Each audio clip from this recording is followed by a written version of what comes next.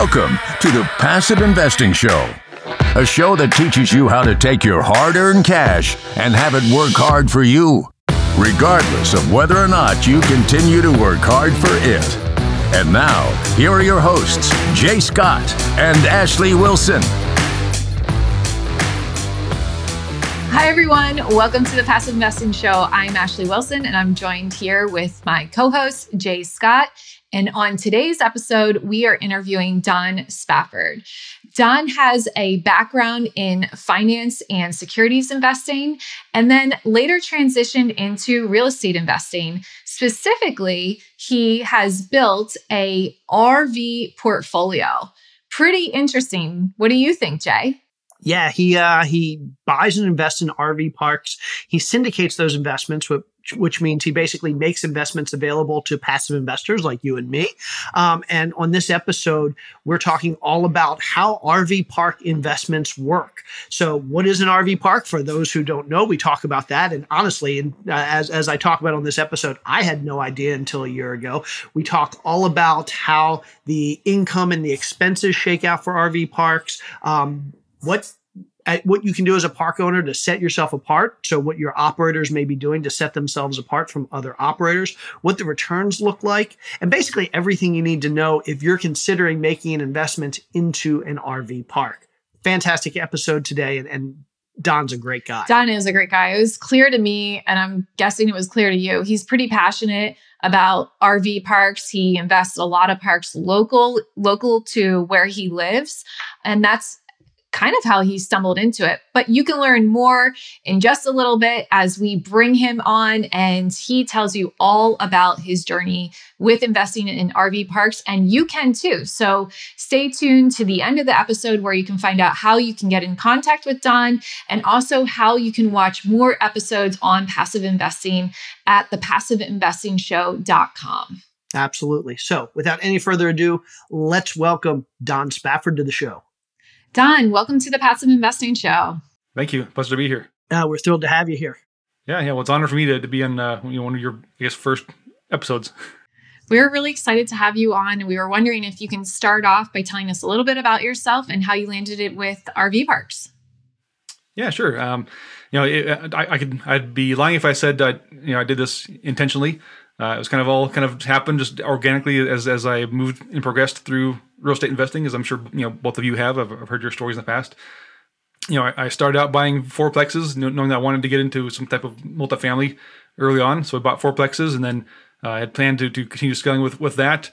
And then just after I saved my third fourplex, I got into some other commercial opportunities.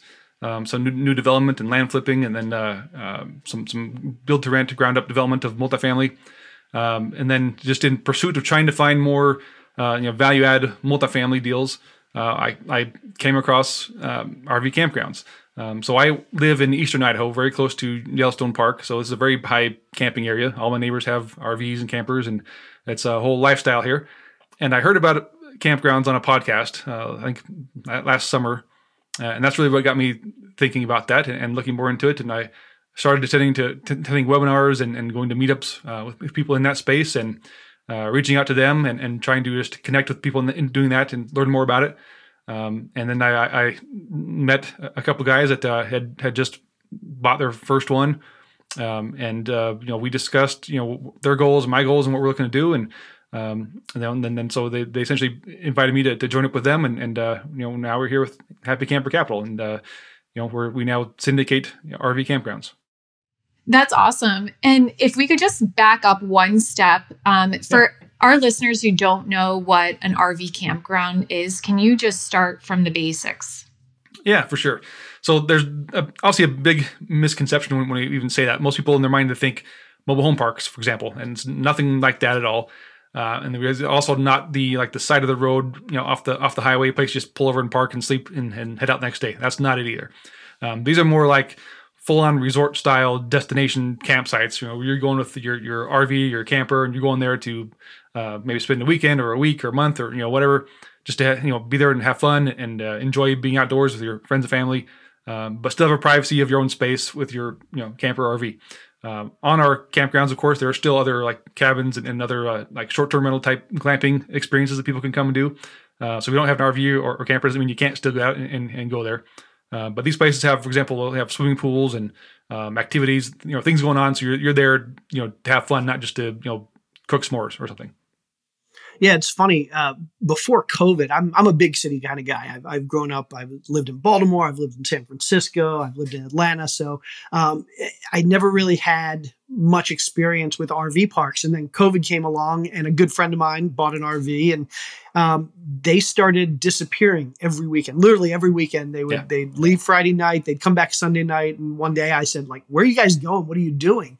And there's an RV park about 45, 50 minutes from where I live. And literally every weekend they'll go. They've got their own spot at the RV park. I think they rent, although I guess you can also buy spots, and I guess we can talk about that. But they've made friends there. There's amenities there. There's like you said, there's some people that do the glamping. There's some people that do the RV park. And so it's a kind of a resort destination to an extent for them. Yeah. And so it was interesting. I have a feeling that with COVID, and again, we can talk about this, I have a feeling with COVID, the whole RV park experience has probably kind of come into the foreground for a lot of people who may never have known what it was before.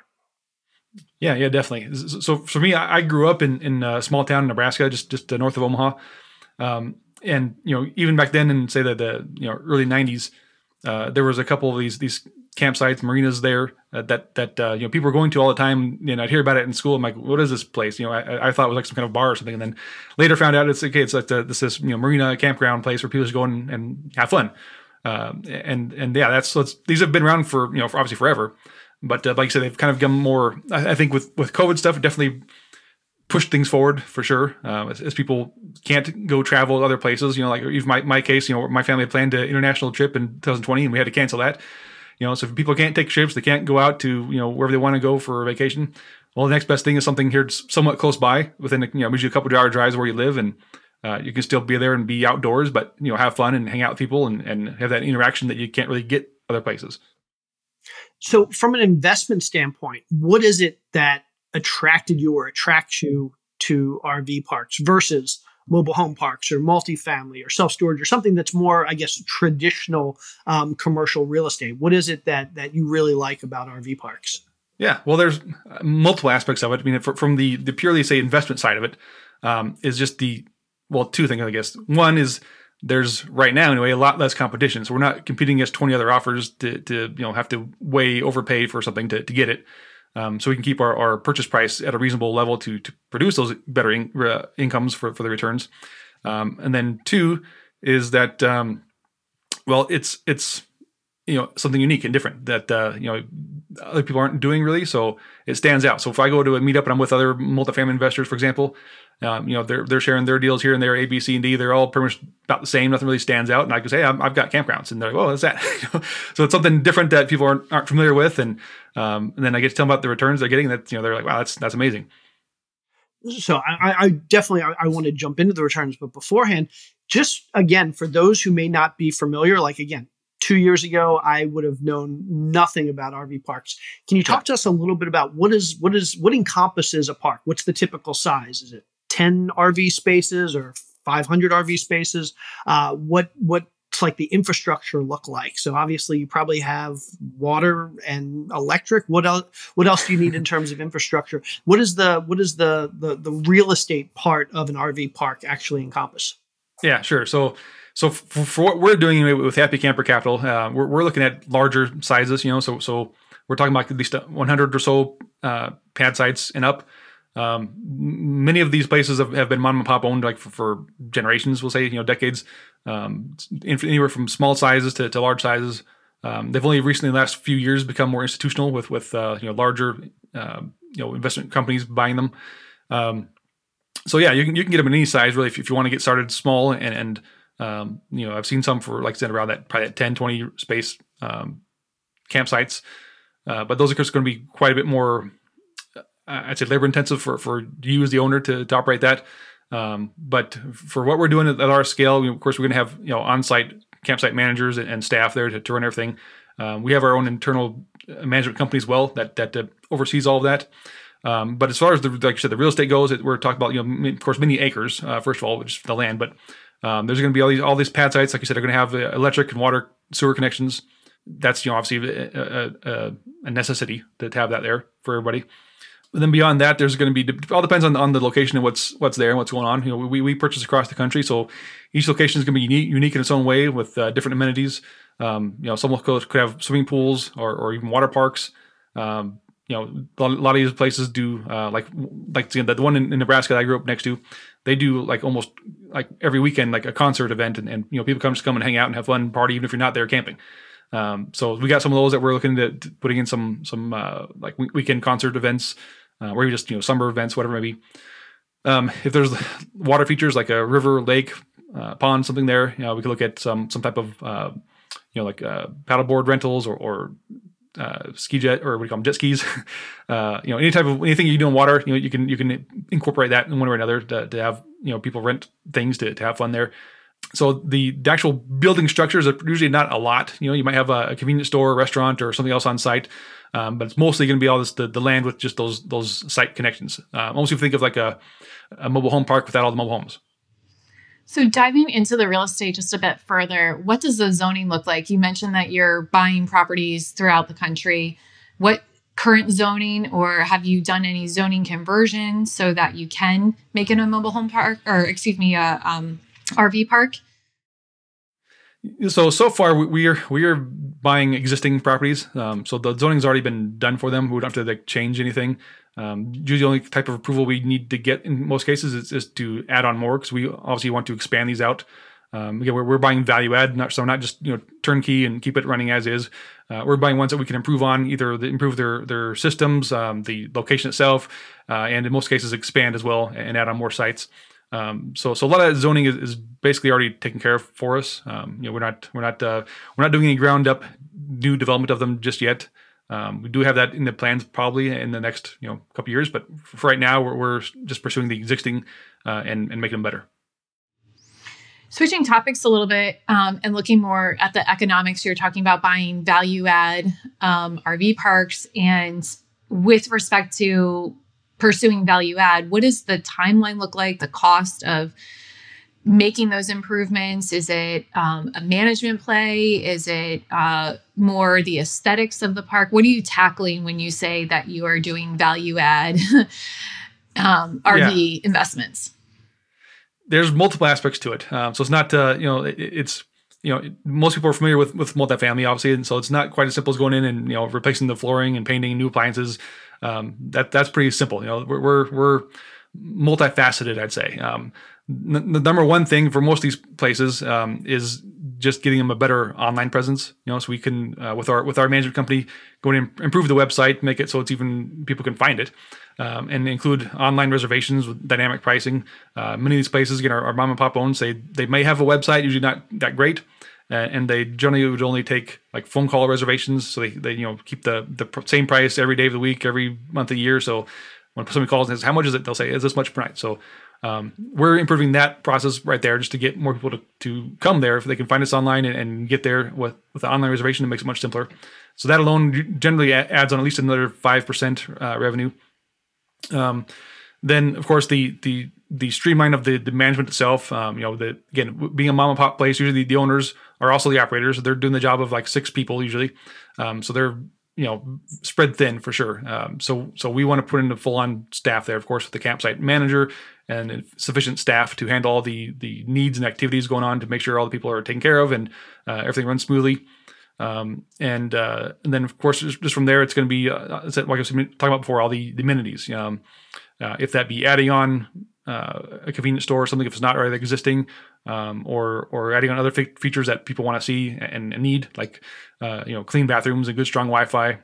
As we talked about earlier with the pandemic, part of the reason why I think we've seen an increase in the usage of these places is people can work remotely now more than they could before.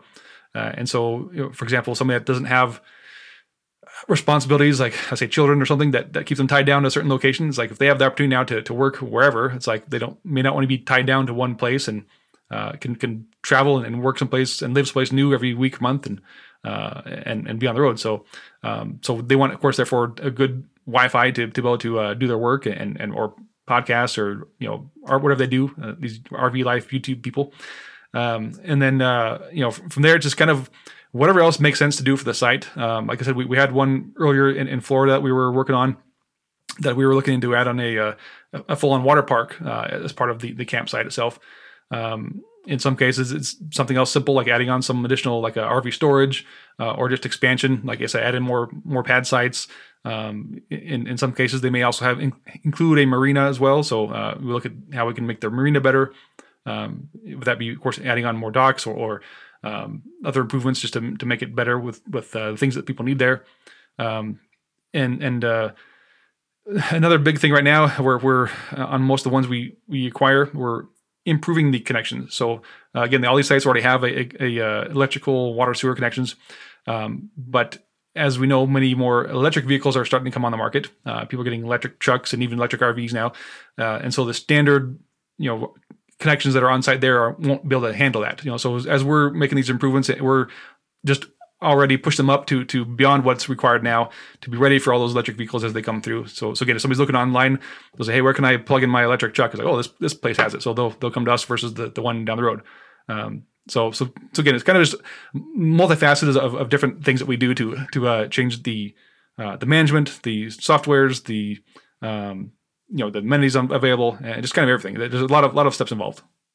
I find it's really interesting. So Ashley and I obviously come from the multifamily space, where the vast majority of our income comes from monthly rent. And then we work really hard to figure out what are those additional income streams that we can implement to supplement the monthly rent. But at the end of the day, that might be 2% or 5%, or if we do a really good job, it might be 10% of the total income coming from additional income. Sounds like with RV parks, maybe 10 or 20 years ago, the bulk of the income came from renting the space. But these days, between things like a convenience store or a restaurant or a water park, or all these additional EV parking spaces, it sounds like you might actually be making more money from the quote unquote additional income than you make from the traditional income of renting the space. How does that typically work when you go to underwrite a deal? How do you look at the income in terms of rental income versus all that other additional income? And how does that compare generally to, let's say, somebody that would rent a hotel room for the night? Can you even think of it in those terms? Yeah. So I say that the bulk of the income still does come from the rental of the spaces. But yeah, we also can add on additional income streams just to improve the overall NOI by doing these other things as well. So the way I can compare this to people that try to understand, like, what's the income generation here come from as compared to, like, say, a mobile home park, for example, or even a hotel. But so if you think about it, people that are familiar with real estate, they generally are going to know what's a short-term rental, right? So you've got your Airbnb properties that generally are going to have higher income than a standard long-term rental, a similar property. So these RV campsites are basically short-term rentals on a multifamily scale. So with that, when we acquire a property, it kind of depends on how it has been run previously. Like a lot of the places, again, being mom and pop makes them more simplified for them. If they have more long-term renters that are there for, like, say, seasonal or even in some cases almost living there permanently, we try to change that over more to the transient type people that come there. So they're there for a weekend, maybe a month, not there for very long term. And because that transient population is what really brings in the higher revenues. Same as like a short-term rental. You got it, people coming in every couple of days, then you're doing greater than maybe somebody that rents it for a full month, they might get a discount. So that's kind of what we're shooting for there with that. And those other amenities, although yes, they bring in some additional revenue on their own, but they're also there to attract people to come there to begin with. So if you're looking at a place to go and stay as you're visiting, say, I don't know, the Disney World or something, and you want to stay in a campsite nearby, you're going to look for the one that's got the cooler stuff to go do, not just the plain basic one. So even though we may be charging the same price, us versus the one down the road, but we've got this other cool stuff that you can do while you're there too, then we'd be the choice, and using a hotel comparison, it's like saying, do you want to stay at a Motel 6 just to have a place to sleep? Or do you want to stay at like Hyatt or something that has, nice breakfast and a swimming pool and all this other stuff that you have there? Yeah, and I guess you also have that big hurdle, which is you have to own an RV. At least for some. Not necessarily, yeah. I mean, so again, with a lot of these places will have on-site like cabins or other glamping options like a camper on site or something else more unique to the property, that you can come there and stay it as a traditional short-term rental. So you can just drive there with your Honda Civic and still stay there on site to have fun with the amenities or the concert or whatever's going on, but also then stay in the on-site cabin or something to make it more unique. Yeah, and I think that was a really good overview from the income side. Let's jump to the expense side. So obviously, for the additional income, if you're going to have a restaurant or a convenience store, obviously that's going to be its own set of expenses. Right. But let's call it the core infrastructure. It sounds like you have the utilities, so electric, water, sewer. You have management. I guess you probably make internet available to all of your guests. What else is involved on the expense side, and what does the typical expense ratio look like? Is it similar to rental real estate at about 50%, or is it a lot lower, a lot higher? Yeah, so we generally, at least when we're doing initial underwriting, we'll estimate around 50% because it's around there. You might get some close to 40, some maybe up to 60, kind of depends, varies, but around that 50% range is where we shoot for. And yeah, obviously that some of the bigger expenses are going to be the management. We've got not just our typical property manager expense. We've got to pay the property on-site manager, the staff. And then of course you got, like I said, a lot of those utilities, especially previously, generally the owner pays all the utility costs. People just come to connect to the water and sewer and electric and just have that included. We, of course, as we're upgrading the systems, we're putting things on there to essentially charge that back. So when they come in, like as soon as they connect to the thing, it will start charging, how much they use for electricity. Especially, of course, the electric vehicles, they're going to be using much more than a standard, RV or camper. So we want to have that on there. So essentially when they kind of like when you go to like a parking garage, you get a ticket when you come in, and when you leave, you got to put it in and say you pay for how many hours you've been there. So kind of similar to that. When they'll check in, they'll get connected, then it will link up to an online platform that immediately starts charging them for the usage of those utilities. So when they leave, then that's essentially charged to their account. So that's one improvement we're doing to remove some of those expenses from the utilities. For another kind of big one, I guess, is insurance. You wouldn't really think there's a whole lot of insurance for land, but again, it's not. There's more of, I guess, liability insurance. People could come here and drown or get injured if there's a tornado or something could come through. So we want to have that kind of extra protection just for things like that. Not that, of course, in a apartment building, you think maybe there's a fire or a flood or something, but in this case, it's more of for that other aspect for protection in case somebody gets injured. And of course, if there is an actual disaster like or the river floods or something, then yeah, we have insurance for the loss of income and things. But yeah, so that's additional cost as well. That's generally probably a little bit higher than most multifamily of a similar type. But yeah, so those are, I think, the big expenses generally are going to be the staffing and utilities. So looking at cap rates. Are the cap rates compressing right now because of COVID, or are they staying relatively stable? What does it look like compared to traditional rental real estate? Yeah, well, they are compressing. I wouldn't say it's related to COVID necessarily. It's more because there's more people getting into the space now. A couple of years ago, when Happy Camper was first started, when these guys bought their first property. Cap rates around then were probably around 12% generally on most of them. Currently, we're probably around in the range of between 8 to 10. It's varying. And again, part of that is there just has not been a whole lot of people getting into this type of property to purchase for investment, other than again, family owner operated type people. So as more competition comes in and more people are buying these at a now institutional level. That alone is what's causing these camp rates to compress some, as of course the prices for them go up.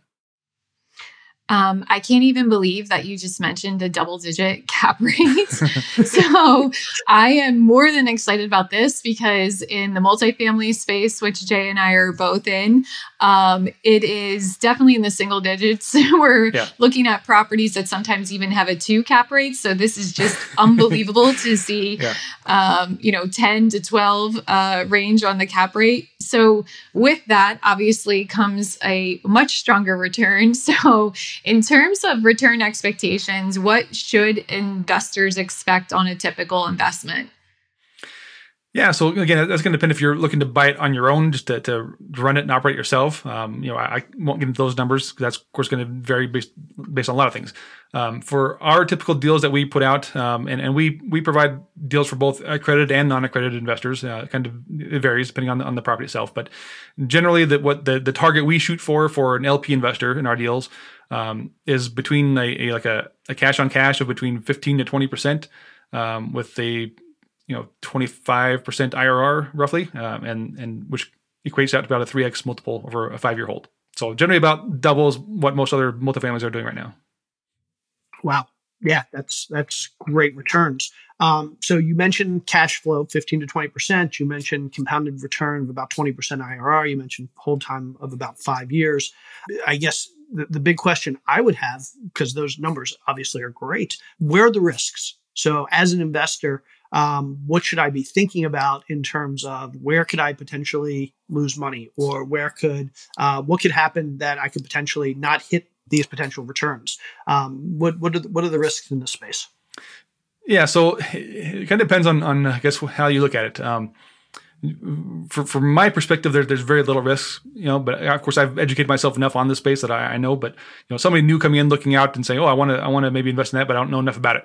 The biggest questions I get asked from people is one about gas prices, as we see that going up. It's like, okay, if gas prices are going up, are people still going out camping? Well, like you mentioned, your neighbors that are out every weekend, yes, they still are going out. They may not take a cross country trip to drive from say Colorado to Florida to go to Disney World, but they'll drive that 2-hour drive or so close by to go to these campsites and still go out and have fun and enjoy being around people. So how we get around that risk is the properties that we target are generally going to be within about a 2 or 3 hour drive of a major population center. A growing city that's not necessarily decreasing. So we have that built-in user base because as of is right now, there are more campers and RVs that are owned by people than there are campsites to hold them all. So if everybody wanted to go out the same weekend, they would not be able to go camping. So there's a huge user base that's built into these, and so if we have that close users that are going to come out there like your friends every weekend, then that's very, very low risk for us. No matter what's going on around the world, people are still want to go out and have fun, and especially people that own campers and RVs, those are expensive toys to have sitting in their driveway if they're not using them. So they're going to go out there and get the most out of it.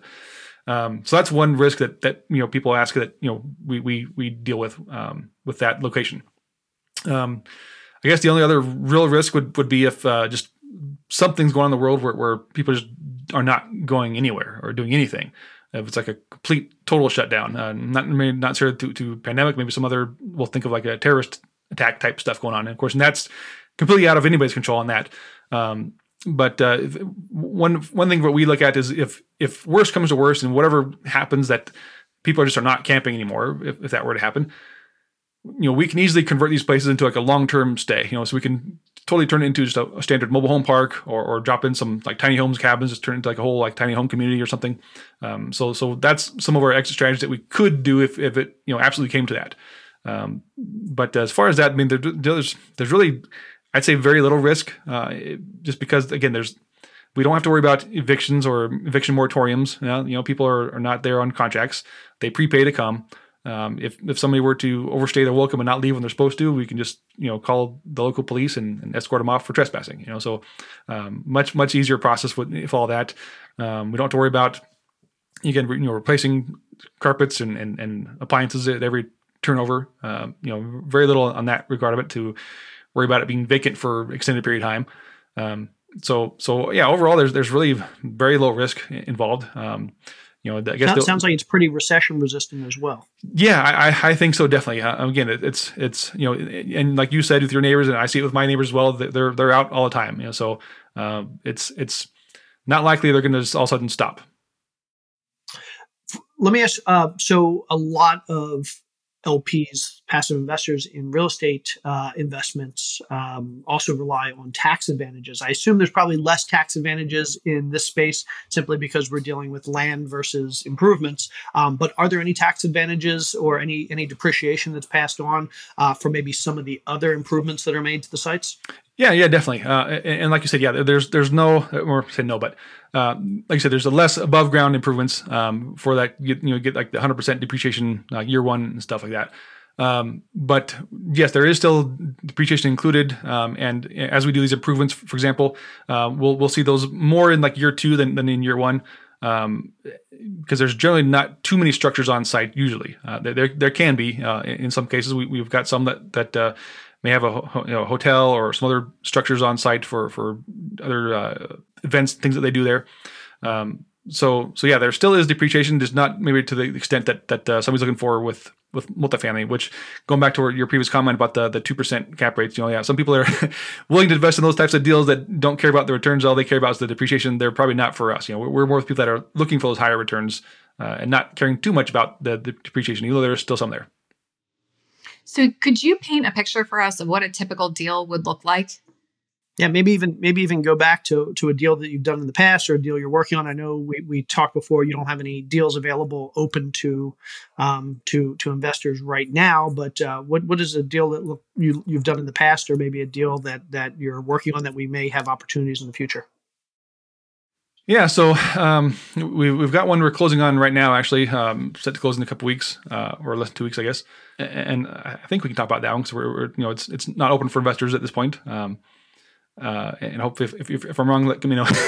But so that one we're I guess I just won't mention where it's at, maybe just to help with that. But so it's one that's it's on a river, so it's got the water there, which is great. We love having water features. It's got about 100 existing pad sites as it is, which we're going to expand that out. And there are some old structures that the previous owners have not just been utilizing. So what we plan to do is, one, remove that structure, which actually we have the owners doing that before we close anyway. We've requested that. And that was going to be actually, as we look at it, it's going to be a prime location to put like an amphitheater or something to do these like concerts, events. It's got a couple of buildings on site where they used to do like farmers markets or 4-H type events, something like that. So we'll look into doing something like that, continuing. Will that be some type of big event, or even like say dances or something every weekend or something to attract people. So again, what we're shooting for is not just the people that are there to camp and have that lifestyle, but people that are nearby in the areas that want to come out and just have fun. So we want to attract them for other activities as well. Because as they come there, they might not be paying for the camping site, but they'll still be paying for those other activities that are going on, whether the concert or which involves maybe some liquor sales or something with that. And other family events like dances or 4-H or farmers markets, that kind of stuff. So with this one, guys, we're expanding out all the campsites, adding on more campsite spaces, adding on some more we call them glamping pads that are kind of closer to the river. Which includes, of course, then some short-term rentals. Having that river there is great again for people that want to go fishing and maybe do some like river what do you call it, the inner tube rafting, whatever on the river. People do those kind of things. Have a place to drop them off and pick them up so they can drive them back to the campsite. So yeah, there's multiple different improvements we're going to look at doing, and potentially additional ones that we haven't even thought of yet. As time goes on, we find new things that we haven't thought out before and add those on. So it's like with that, speaking of another one we have one that's in Iowa. It's been operating for about a year now. And that one's in a place where it's kind of more seasonal. Again, we look at different campsites. Some are seasonal, where there are these northern states that maybe close down during winter, and then other ones that are year round, like in Florida or Texas. So the seasonal ones, people ask, what do you do during winter? Do they still produce income? Well, generally, they're going to be producing enough income during the year anyway to make up for that period where they're not. But we still find ways to produce income one or another. That could be some cabins on site that could do some short-term rental. Maybe people come by nearby to go skiing or something. And in the case in Iowa, we had this unique opportunity come up that we didn't even think of. But now we say, okay, this is actually a great idea. I'm sure you guys have seen some of these like drive-through Christmas light displays, right? So we had a local business owner there contact us and ask if he could rent out the campsite and install a drive-through Christmas light display. We're like, hey, that's actually a pretty good idea. I mean, why is that? If we can't use anything else, then at least let's do that, and we can share in the profits with him. So there's like I said, there's almost I'd say unlimited upside in what you can actually do with these places.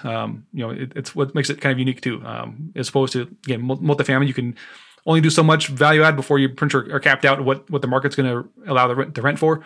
On these campsites, you can keep doing whatever you can think of to make it better and improve it and add more revenue. Yeah, I love that. So in terms of you go in, you're now starting a fund and you're buying, you mentioned mostly from like mom and pop type owners who are trying, like you said, they're trying to do 6 jobs themselves. They're probably overworked. They're stressed. So you come in and you kind of, I don't want to say corporatize it, but to some degree you do.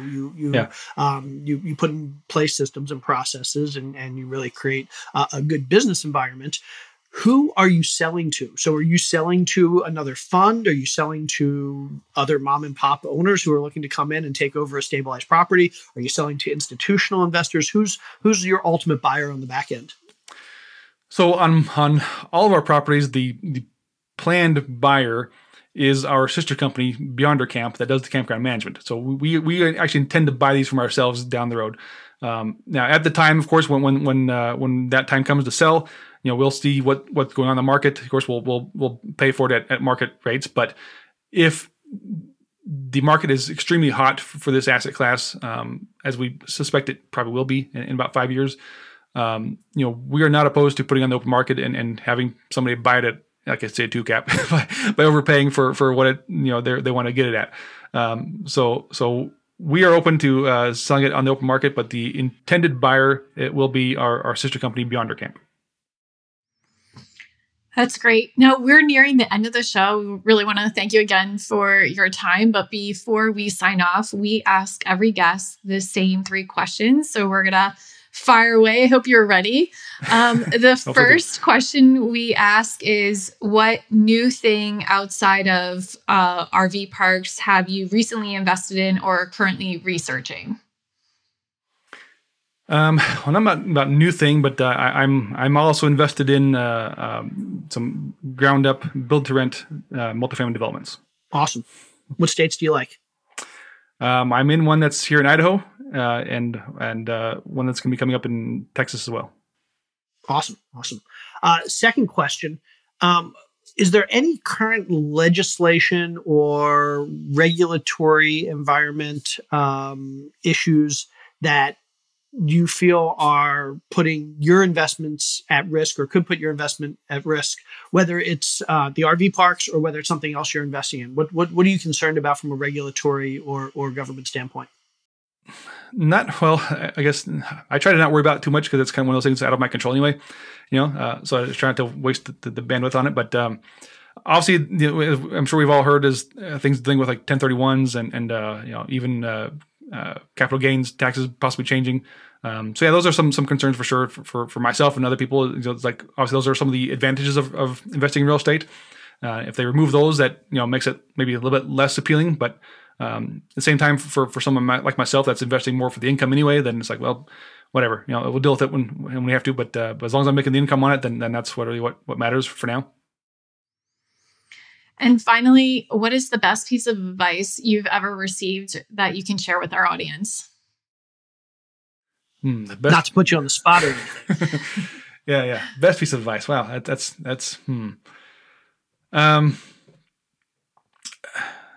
or what's something you wish you would have learned a long time ago that would have changed the trajectory? Oh yeah, that one I can easily answer. This one I do tell everybody, and I learned this obviously thanks to Bigger Pockets really, but was about house hacking. Had I known about house hacking when I bought my first property in my early 20s, then I think I'd be in a very, very different position right now. So I've of course taught my kids and everybody else that's looking to start in real estate when they're young. I say, hey, you got a house hack. That's the very best way you can get started with very little money and just save that huge living expense and save and invest for more. Great. So how can our audience get in touch with you? Probably the best way would be go to our website, happycampercapital.com. We have an About Us tab there, and you'll see my picture and profile there. You click on that, and then at the bottom right corner, there'll be a Connect With Me button that you can schedule time to talk. And then other than that, I'm very active on LinkedIn mostly. So you can find me on LinkedIn, and of course, Bigger Pockets. That'd be the best places to get a hold of me. Don, thanks so much for being here. We really appreciate it. Yeah, thank you. I appreciate you guys. It's been a pleasure. Thank you again, Don. If you want to learn more about Don, you can check him out at happycamper.com. If you want to check out more of our episodes, please subscribe to the Passive Investing Show on your favorite podcast provider. And if you want to check out more content, you can always jump over to YouTube at youtube.com/The Passive Investing Show. Thank you again for listening. Jay and I hope this episode helped continue your journey having your money work hard for you.